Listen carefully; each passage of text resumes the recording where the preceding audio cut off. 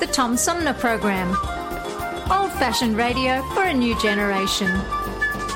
Oh, it's always a pleasure to be with you, Tom. You know that.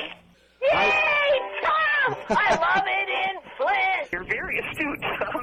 Tom, easy question. I'll debate Andy Dillon on your show. Well, that's a very good question. Hello, darling. This is Elvira, Mistress of the Dark, with Tom Sumner. I'm all right, Tom. How are you? You lucky day, Mr. Sumner. Ciao, Tom. How are you today? That's a good question. Hi, this is actor, comedian Joe Napodi, and you're listening to the Tom Smothers. I'm sorry, what's his name? Oh, Sumner. The Tom Sumner Program. Good morning, Tom. How you doing? Hey, at least I got the Tom part right. The Tom Sumner Program. Old-fashioned radio for a new generation. This is Mayor Sheldon Neely, and you're listening to the Tom Sumner Show. Hey, welcome back, everybody, as we roll into the second half of today's edition of Armchair Politics. Joining me for today's edition of Armchair Politics, our panel of political pundits includes our roundtable regulars, Flint's premier political pundit, Paul Rosicki, on the left. Welcome back, Paul. Always good to be here. And on the right, longtime Genesee County Republican Henry Hatter. Henry, welcome back to you as well. Thank you, Tom. Good show.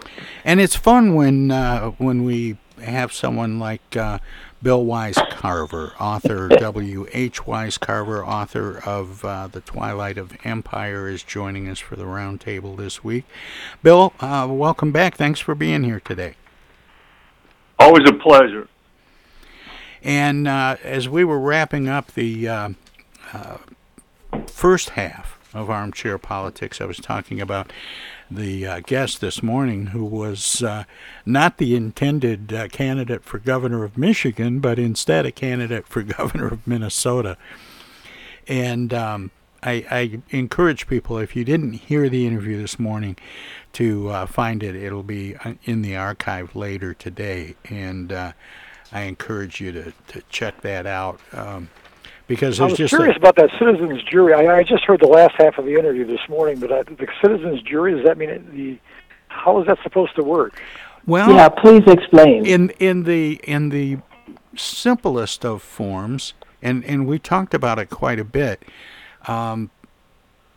He would have statistically validated representation of the electorate selected like jury duty, but the number he's throwing around is like 500. And just like jury duty, they will get a notice to come to the state capitol and weigh in. You know, the legislators and proponents of a particular issue would make their case to this citizens jury, and then they would say how they think the legislators should vote on the issue.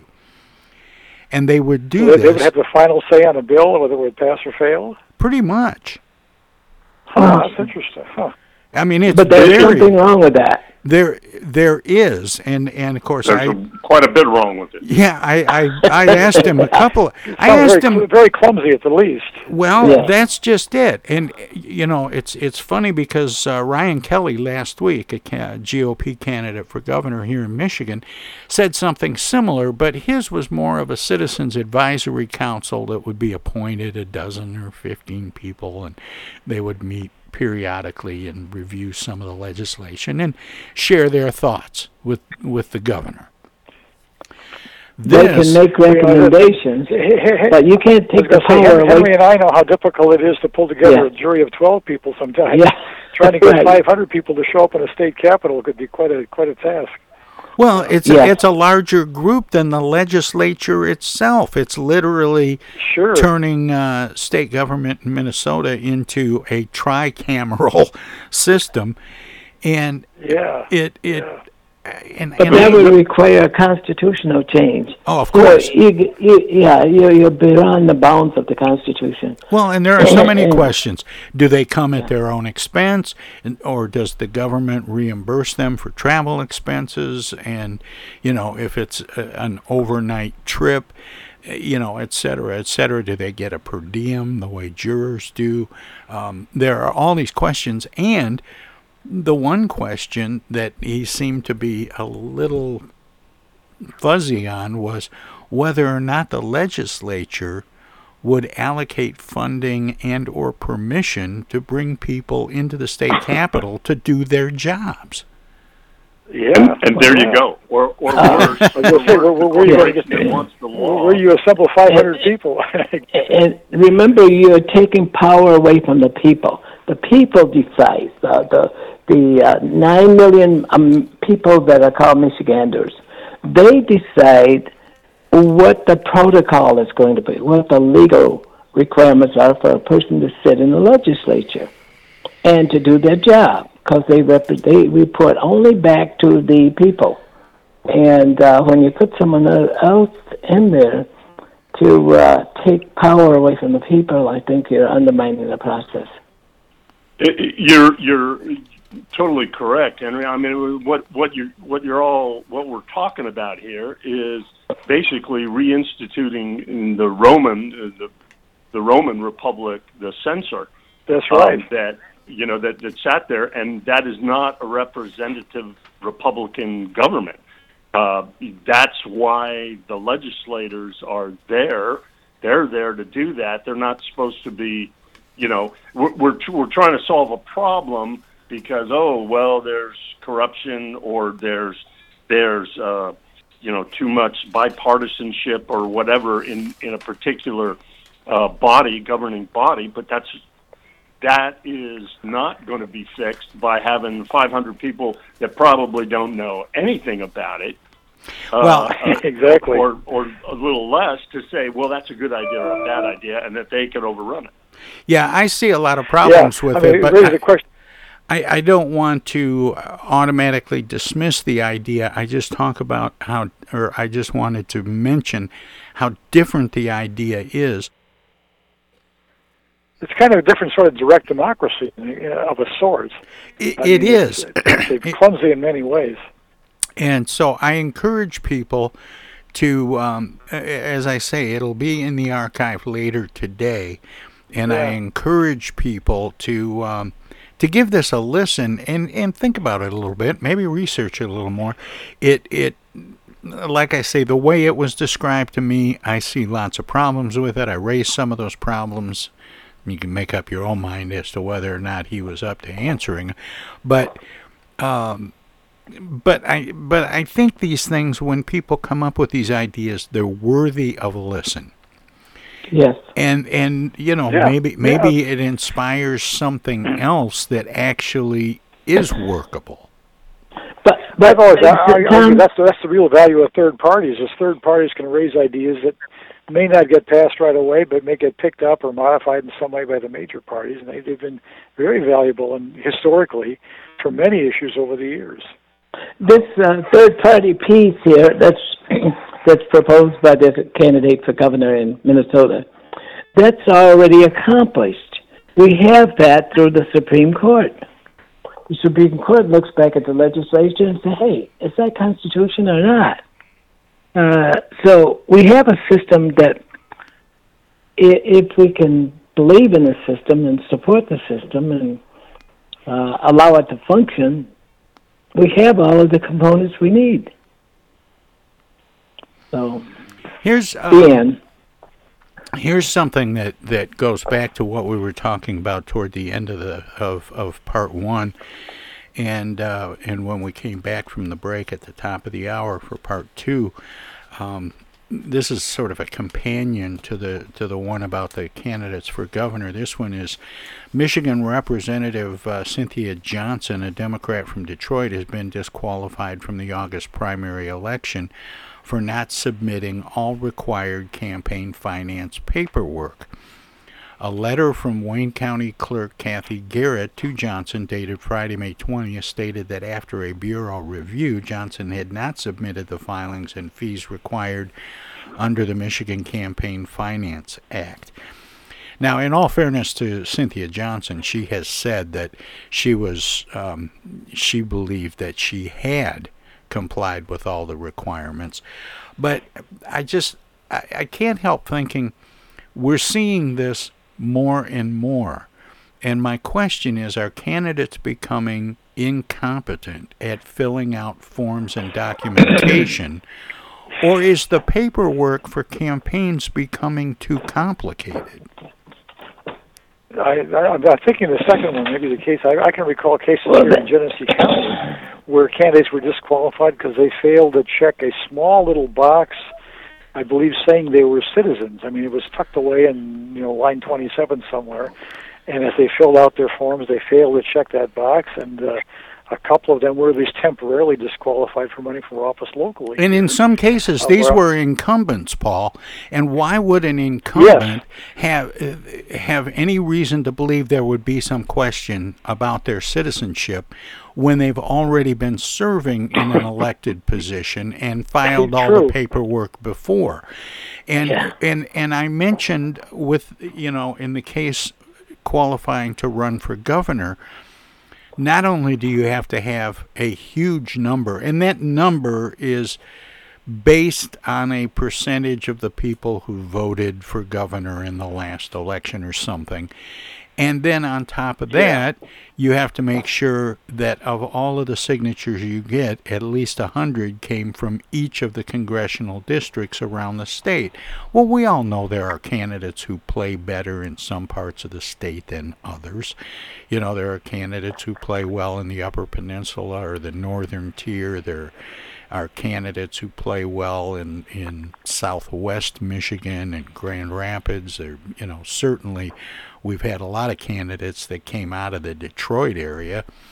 And so now all of a sudden, and that just gets me back to this idea: are we making the documentation too complicated, and or are our candidates becoming really bad at dealing with forms and documents? Well, candidates usually have a second or third person that they authorize to do this stuff. To run the campaign committee, to run the finance committee. What's a campaign manager for? Yeah.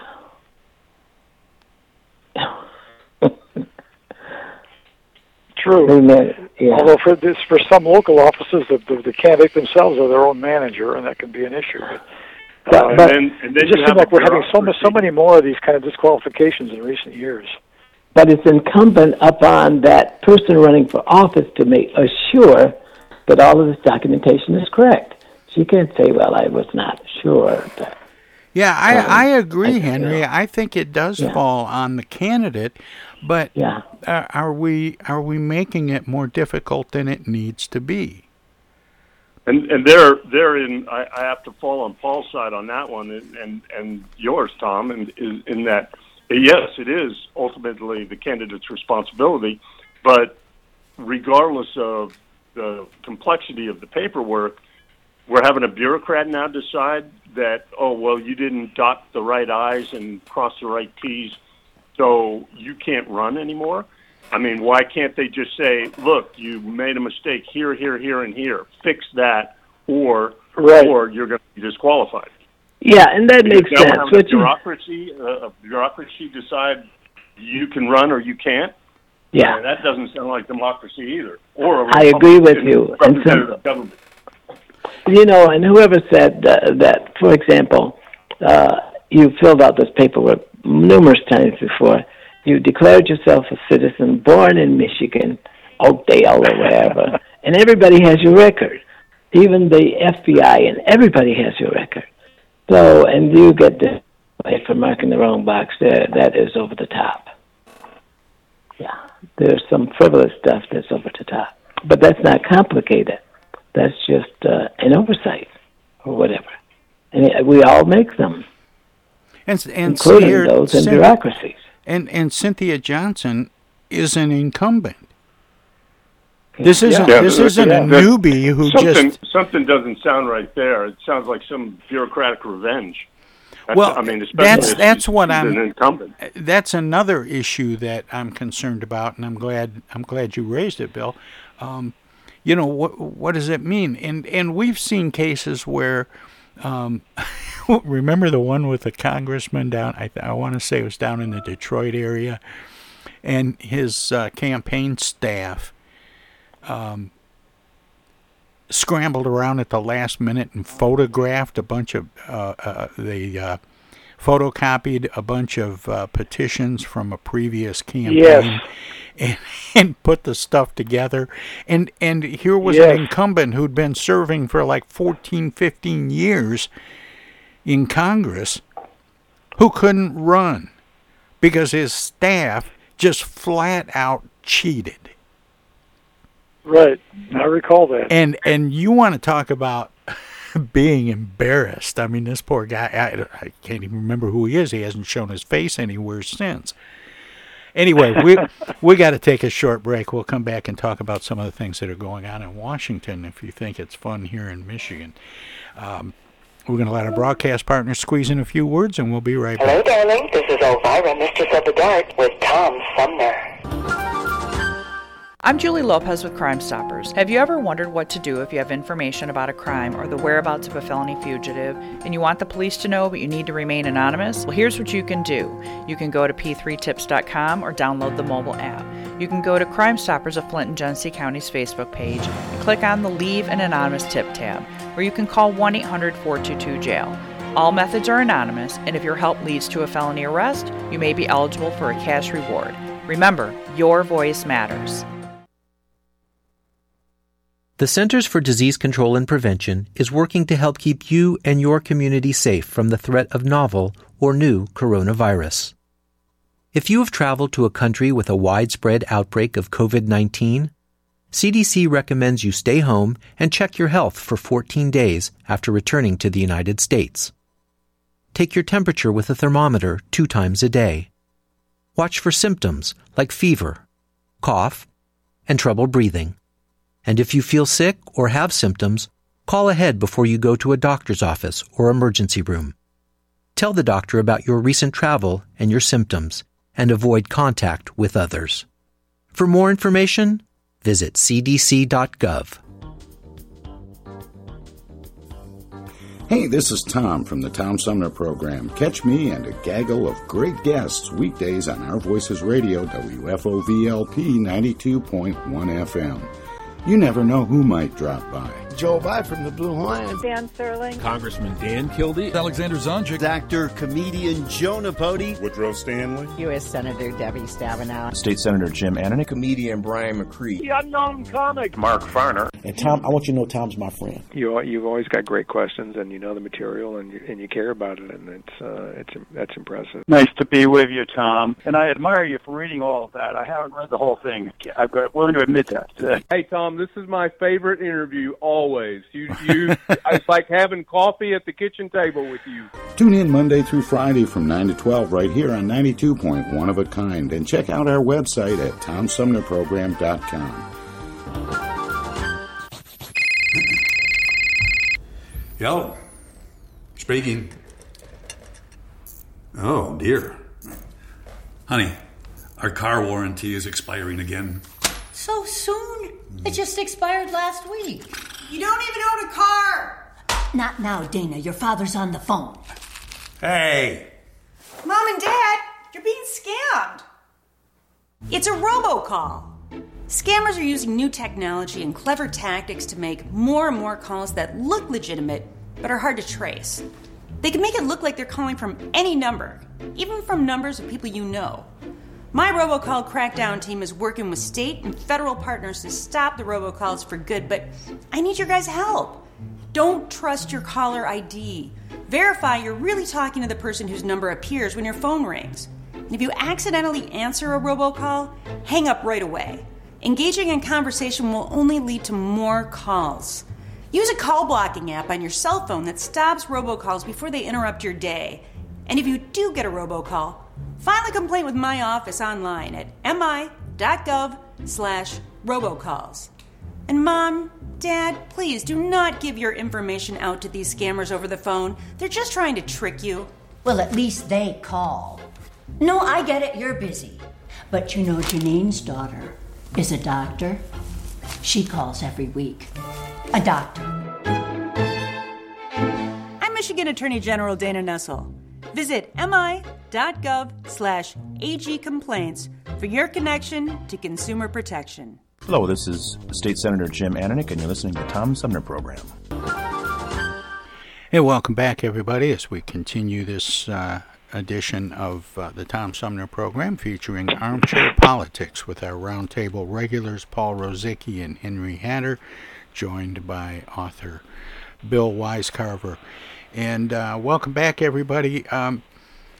Baby formula arriving Sunday on a U.S. military aircraft from Germany will be distributed to areas around the country where there is the most acute need, a Biden administration official told CNN.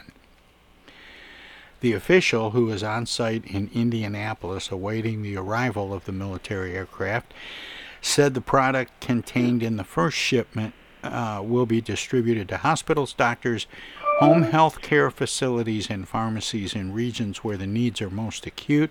National Economic Council Director Brian Deese told CNN's Dana Bash on State of the Union on Sunday that as part of the airlift operation, more flights with baby formula will be coming in early this week. Pressed by Bash on how the U.S. ended up in a position in which baby formula has to be airlifted into the country, Deese in part blamed market consolidation. It goes back to this question of how we can bring more competition in our economy, have more providers have this formula so that no individual company has this much control over supply chains, he said. How does this baby formula shortage compare to the bread lines we saw in Russia and Eastern Europe in the decades following World War II? Probably comparable. You know, all of a sudden I just had this picture of, moms with kids standing in line to get baby formula. I don't ever remember anything like that a decade ago.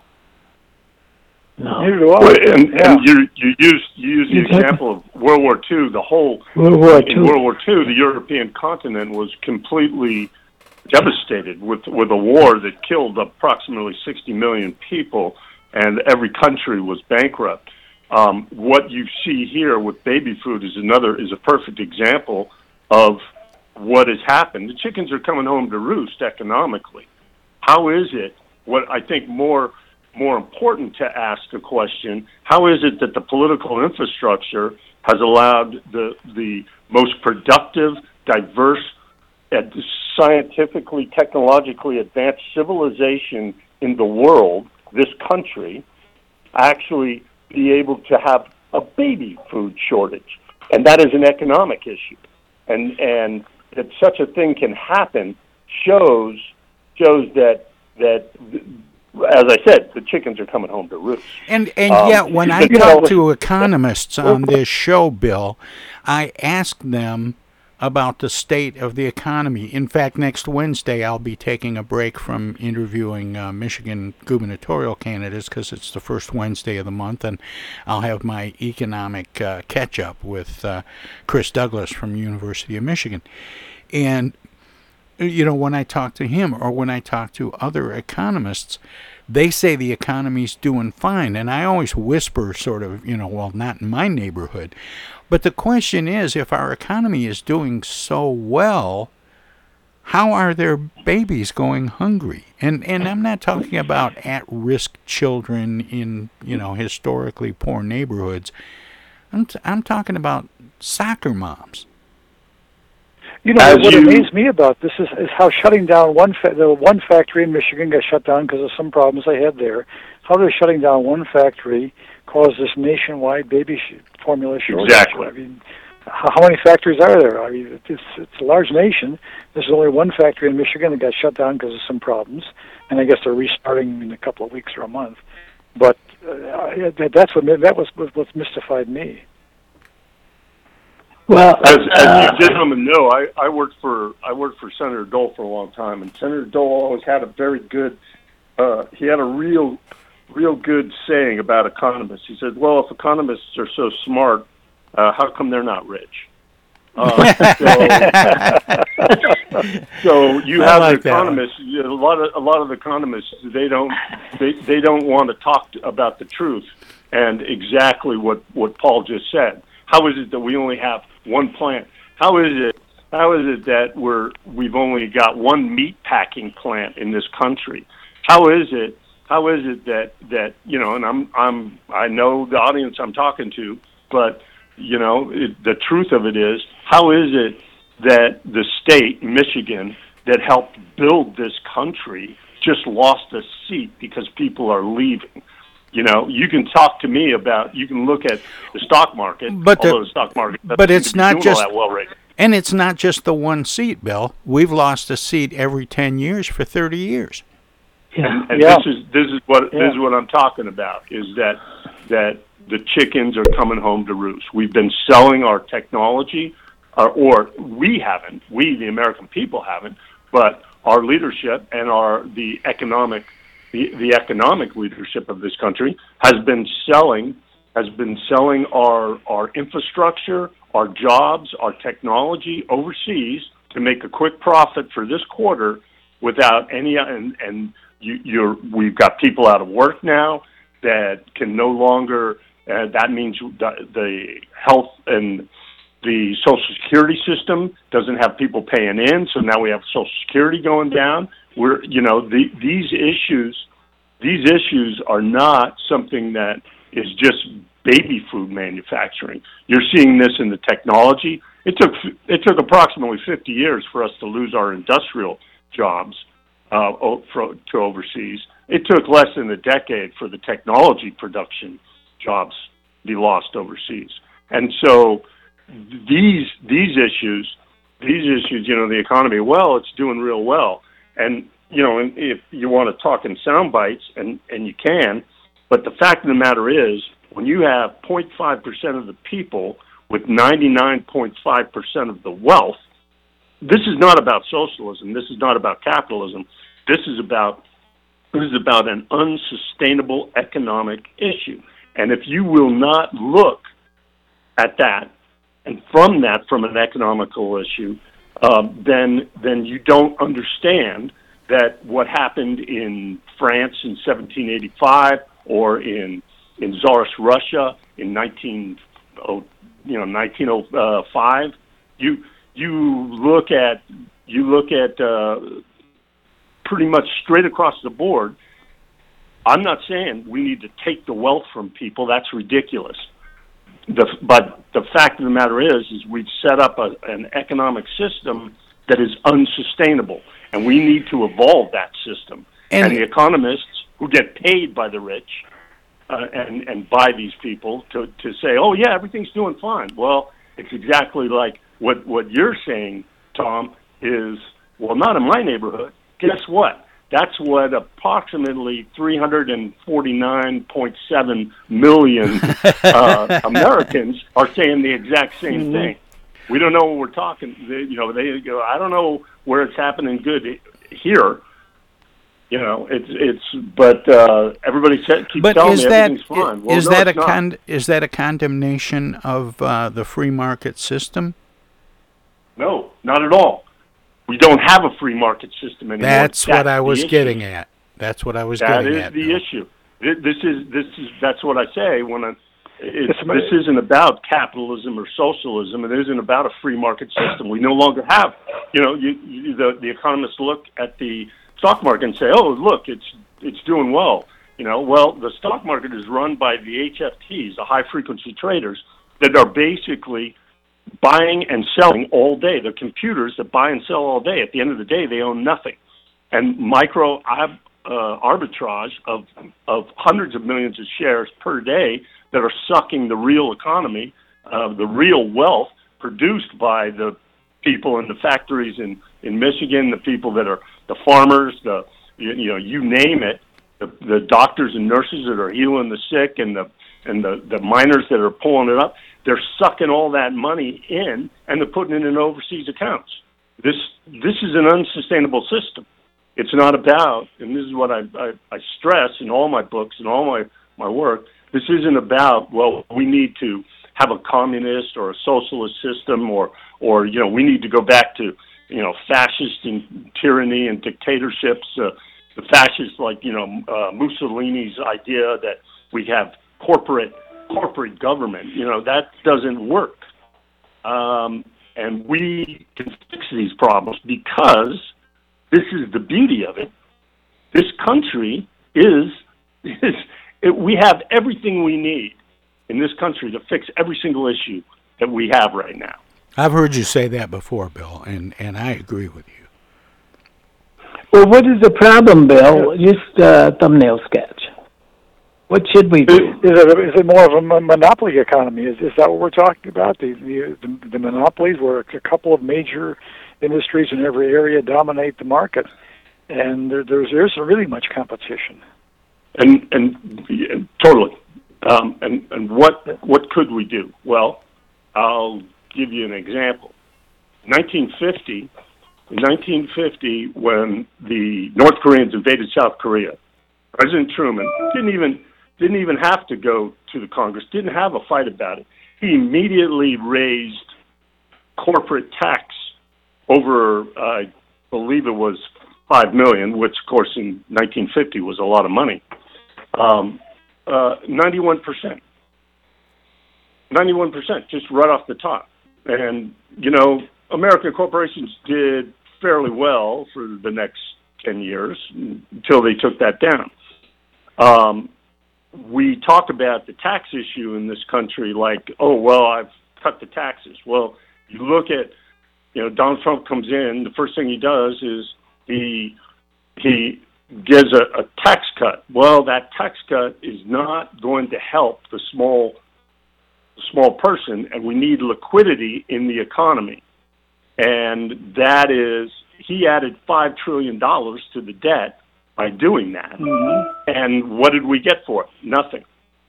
The issue is that what we need to do, if somebody has $100 billion, right, and he is taxed $20 billion of that, and he only has $80 billion, is that going to affect his life in the slightest? We don't understand these things anymore. There is no incentive to invest in a new baby manufacturing plant. There's no incentive to raise more cattle and have meat packing plants because it's churning in this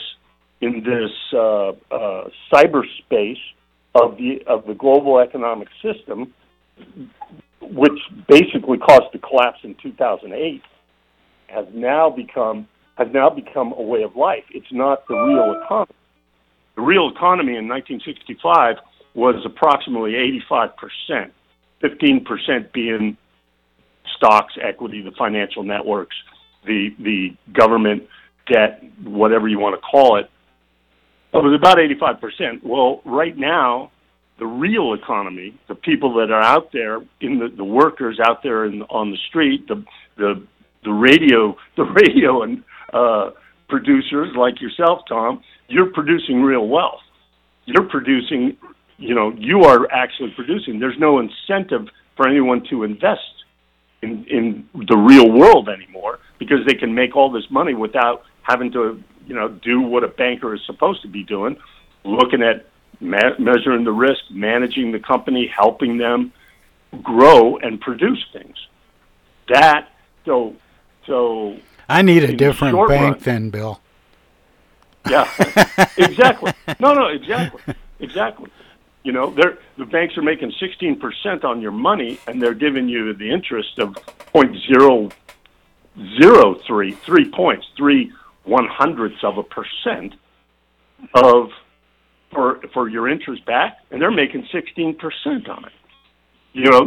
This is not that is the issue. When I was in college getting my finance degree this was 75, 76, banking was always considered, banking in the supermarkets were pretty much, that was the lowest ROI, the return on investment, that were out there. Now, Those are one of the highest. Both supermarkets are making 32%. And then we wonder why avocados used to cost 20 cents a piece, and now they're $1.99. These problems, these are the issues. And I don't claim to be the smartest person in the world, but there's a lot of good ideas. There's a lot of people that could fix these problems. But first, before that happens, we, the American people, need to stand up and say, okay, we've had enough.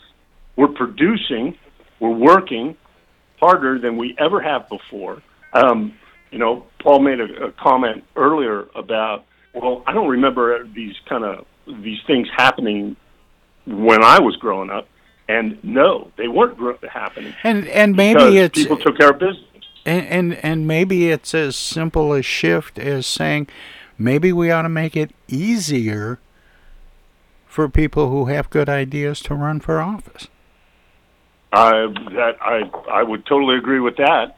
Anyway, Bill, how does Milton Friedman coincide with the argument here? What does he think about that? He actually, Friedman's concept is exactly in line with what I'm saying. The problem with Milton Friedman's idea, just like classic Keynesian economic system, is that we no longer live in that world. We live in a world now where anywhere from $2 to $3 trillion of electronic debt is literally circling the globe 24 hours a day at the speed of light. And as long as you have that system sucking from the real economy, then that's where you have to that's where you're going to have to change it. Friedman, I a firm believer in Friedman's economic theory, but there again, Friedman's concept of economics was based on a free market system. We no longer have that. We only have one, and it's a simplistic, but we only have one baby manufacturing place in the entire country. What? How could that be? In the old days, I mean, right? In the old days, and I call the old days, for when we're talking about the economy prior to 1999, people would say, well, heck, why aren't these banks investing in, let's build baby manufacturing plants all over the place? There would be competition, but there is no competition. Why isn't there any competition? Mm-hmm. Because nobody can afford it anymore. And now I'm beginning to get what you're saying. It's a lack of competition. A free market economy requires competition. If you got a monopoly economy, you no longer have a free market. Yeah. Okay. Well, and it's exactly what what's his name from the National Economic Council, Brian Deese said last Sunday on CNN. It goes back to this question of how we can bring more competition in our economy. Have more providers have this formula so that no individual company has this much control over supply chains. And he makes that statement, and everybody agrees with it. He makes that statement, everybody agrees with it. The only issue is that as an example, Biden administration sent over to the Congress a defense bill, and the Congress immediately added $18 billion to that. We need some more. We need more of that. And what it really comes down to, and what basically we've been talking about this whole show as far as politically, it's about leadership. It's about integrity to the leadership and the responsibility that you have. Hey, you're out there paying somebody $20 for a signature. Guess what? I don't know if you want that person there. That's right. I don't know either. Well, I had a couple of... I got to pick up a copy of your book. This is really good stuff. I got to pick up a copy of your book. Yeah, I got to pick up a copy. Send me one, and I'll send you a check. It's all you can find it any place. You can find it on Kobo. You can find it on Amazon. Okay. You can find them all there. What's the name of the book again? Twilight of Empire. Oh, Twilight of Empire. If you go to my website, it's the modern world. Everybody's got to have a website. It's W.H. Wisecarver, and that's spelled exactly like it sounds. Yeah, Wise. WHWisecarver.com. And you can kind of see where I'm coming from with it. Thank you. I'm going to enjoy this. Hey, I want to squeeze in one more thing. I had a couple of things about the state budget that I was going to squeeze in, and some polling relative to midterms, but these conversations have been too good to try and cut short. So I'm going to squeeze in this one last thing, because it seems like Clarence Thomas has found his voice. Last week at a Dallas conference, Supreme Court Justice Clarence Thomas took a surprising public jab at Chief Justice John Roberts. Thomas has long touted the good relations inside the court and avoided public criticism of his SCOTUS colleagues. He might not always have embraced his colleagues, but he avoided letting any enmity slip. Thomas's blunt remarks suggest new antagonism toward Roberts, and added to the uncertainty regarding the ultimate ruling in Dobbs v. Jackson Women's Health Organization, expected by the end of June. Roberts, with his institutionalist approach, is positioned as the one justice who might generate a compromise opinion that stops short of completely overturning Roe v. Wade, at least this year. That would thwart an outcome that Thomas has worked toward for decades. Is this a reminder that the Roberts Court isn't really the Roberts Court? Well, the Chief Justice is only the first among equals. So it's for any courts. Chief Justice has got a lot of power, but very often not all the power. Yeah. That may be the case here. Yes. Yeah, Thomas has been busy this week. He has. He has. His wife. There's a threat. There's a threat against him. There is, and I was going to try and get to that too, and maybe we will.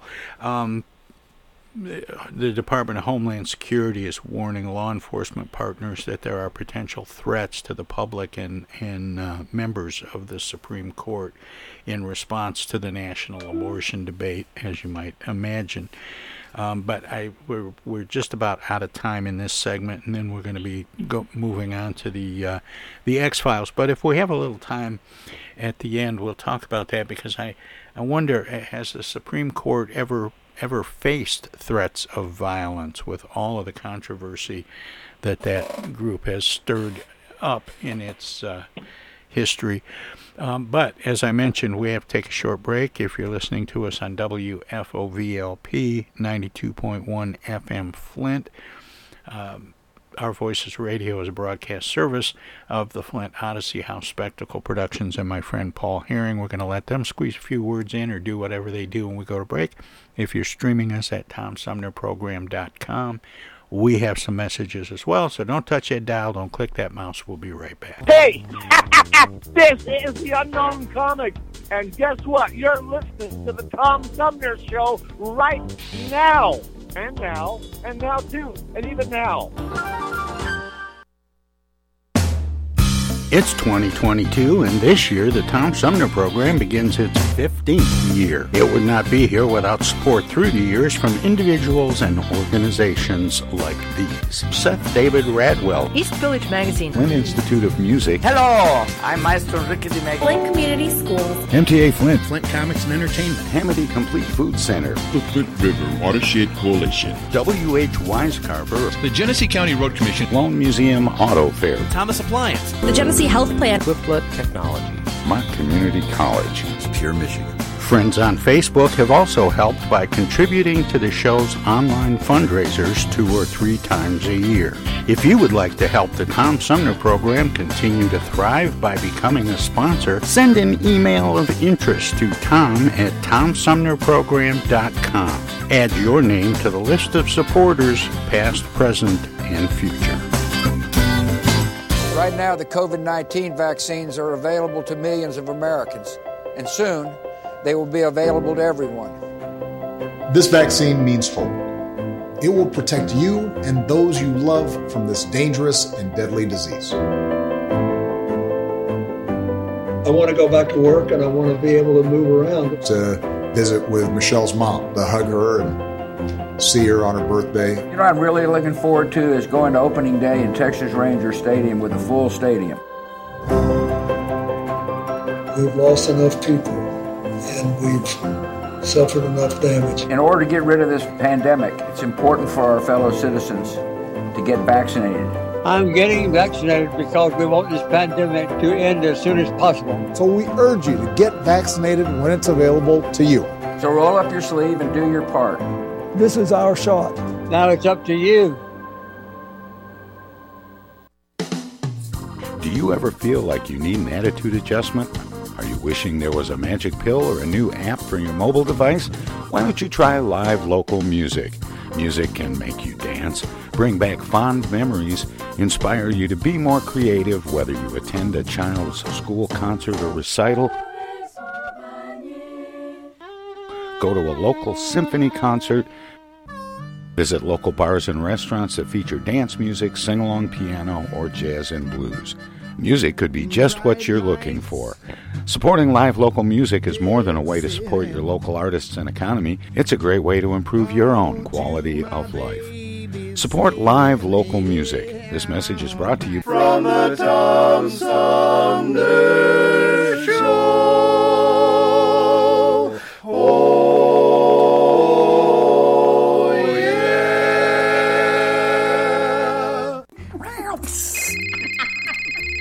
Yellow? Honey, it's Dana. Dana? Something must be wrong. She never calls. Dana, what's wrong? Take this down.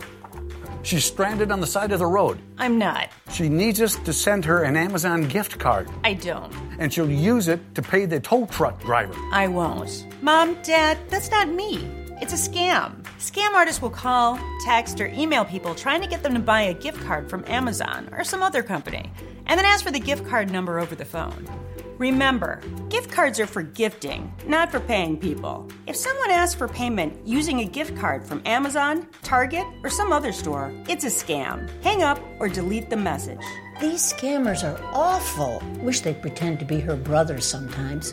Be nice to hear from him. For more tips on avoiding scams, visit michigan.gov/AG for your connection to consumer protection. I get the uneasy feeling Rod Serling is behind one of those doors. Rod Serling. Rod Serling. What's this, the Twilight Zone? Where is everybody? I would have been headed for the Twilight Zone. Twilight Zone? If I go any lower, I'll be in the Twilight Zone. All right. Oh, but Jethro's right at home in the Twilight Zone. I'm in the Twilight Zone. Now, having made this little jaunt into the Twilight Zone, I got a feeling something strange is about to happen. In the Twilight Zone. Hi, this is Ann Serling, and you're listening to the Tom Sumner Program.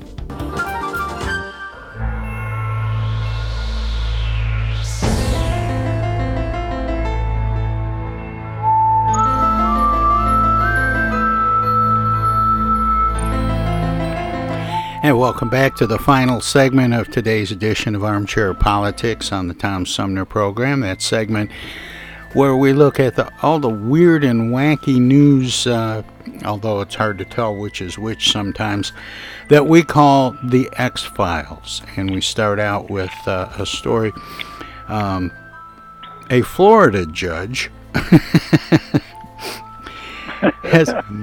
I wonder if that's any different than a Florida man, has reluctantly delayed the trial of a woman accused of dressing like a clown and fatally shooting her lover's wife more than 30 years ago after defense attorneys said they're having a hard time contacting witnesses. The trial for Sheila Keene Warren was supposed to begin June 3rd, but on Tuesday, Palm Beach County Circuit Judge Scott Suskauer agreed to what could be a 4-month delay. According to the Palm Beach Post, Suskauer said he had already cleared his schedule, delaying other trials and hearings to be able to preside over a 3-week trial. Think about the impact it has on me. I have a duty to the public, Suskauer told the lawyers. You also have a victim's family that has waited a long time for justice. It was May 1990 when Marlene Warren opened her door and was shot in the face by a clown delivering carnations and balloons to her home in Wellington, a suburb of West Palm Beach, according to court records. The former Sheila Keene, rumored to be having an affair with Marlene Warren's husband, Michael Warren, was considered a suspect, but the case against her seemed thin.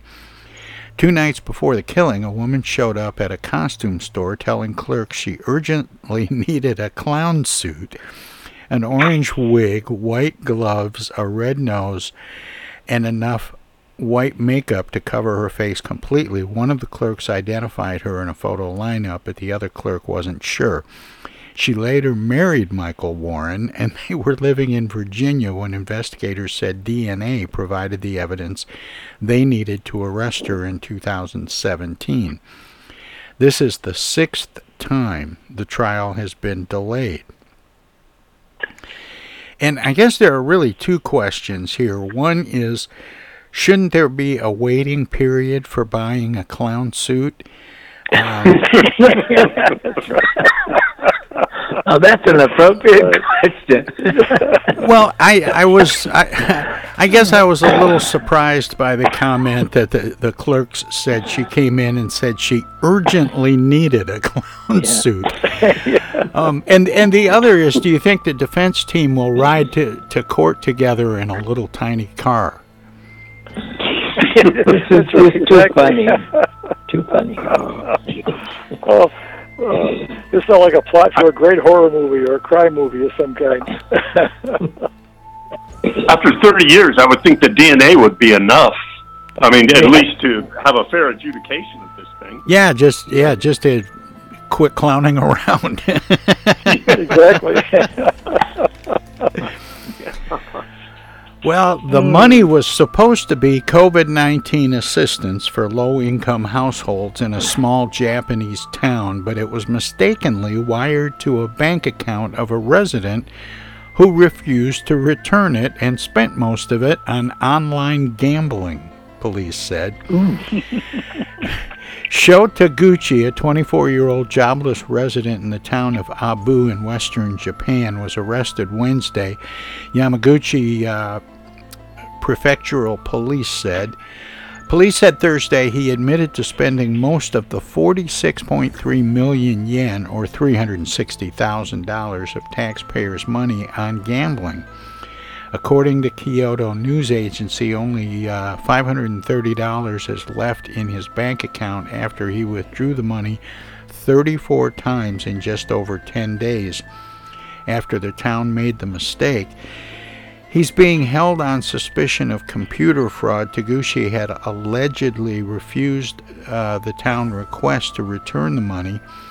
The funds were COVID-19 subsidies that were deposited into his bank account in April. Each of the 463 low-income households in Abu, population 3372, was supposed to receive $780, but a town official mistakenly submitted to a financial institution a single transfer request of the total amount to Taguchi, whose name was the first on the list of recipients, according to Kyoto News. Should COVID assistance be first come, first served?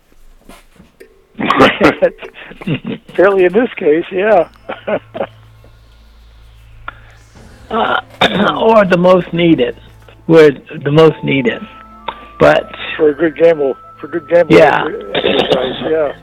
Now this is a complicated issue. I don't know why the guy is not arrested. He should be arrested for taking money. I think he has been arrested. Yeah, he was arrested on Wednesday. I have to wonder about the people that were waiting for that money. That like, okay, where's all that money gone? And everybody said, well, we don't know. I think if I'd have been next on the list, I'd be running out to buy a clown suit. Yeah. An emergency clown suit. Yeah, I'd be urgently buying a clown suit. Well, a small brewery in Finland has launched a NATO-themed beer to mark the Nordic country's bid to join the Western Military Alliance. Ooh. Olaf Brewing's Otan Lager features a blue label with a cartoon version of a beer-drinking medieval knight in metal armor emblazoned with NATO's compass symbol. The beer's name is a play on the Finnish expression Otan Aluta, which means I'll have a beer, and the French abbreviation for NATO, which is OTAN. The North Atlantic Treaty Organization has two official languages, English and French. CEO Petteri Vantinen told the Associated Press on Thursday that the craft brewery's ad hoc decision last weekend to start producing the beer was motivated by worries over the war in Ukraine and its consequences for Finland. He described the new lager as having a taste of security with a hint of freedom. Finland and Sweden on Wednesday submitted applications to join NATO at the alliance's headquarters in Brussels. Is Finnish beer a good way to celebrate new members to NATO? Well, it may be more saleable than Russian vodka these days. Yeah, not the truth. I thought it was Sweden that was the country that to which they the story was I pertaining. I think so. Huh? Yeah. That what? It was Sweden instead of Finland. Yes, it was. Was it? Apparently, both countries are have submitted applications to join. But Sweden is the more powerful. Well, I think Sweden is getting a little bigger headlines because for decades and decades, and really through both world wars, has been completely neutral and never joined any of these, defense initiatives. That's why they're all still intact. Yeah, it's probably true. Yeah. Besides the fact that they build good furniture and have really good meatballs. And they have the most beautiful women in the world, they say. I can tell you one thing about Finland. They're, having traveled up and down that country on several occasions, there isn't much else to do other than drink beer. So these guys are probably ahead of the ball curve on it. Well, that makes sense. Somebody says, hey, we're going to join NATO, and somebody else says, well, let's have a beer. Well, nobody celebrates beer drinking more than the Irish do. Right? Oh, I think it's such a normal part of their day. They don't even think of it as a celebration, Henry. It's just what we do. Henry Hatter, our longtime Genesee County Republican and Roundtable regular. It's always such a treat to have you part of the show. Thank you. And I'm going to go out and buy this Twilight of Empire. And have a beer. Yeah, and have there you go. A Finnish beer. I want to say thanks to Bill Wisecarver and also to Paul. Thanks, guys. Thanks, Bill. Good night, everybody. Show. We want to acknowledge all of our guests who play such an important role in the show, and our cavalcade of cohorts from coast to coast for their regular contributions. Most of the musical accompaniment was provided by people in or from the Flint area. Many of the pre-recorded portions of the Tom Sumner program are made possible by Flint's own Steve McComb and Pencil Sketch Recording in Nashville, Tennessee. If you have comments, questions, or suggestions about the show, find us on Facebook. This is Prue Clearwater. Join us next time for another edition of the Tom Sumner program, and thanks for listening.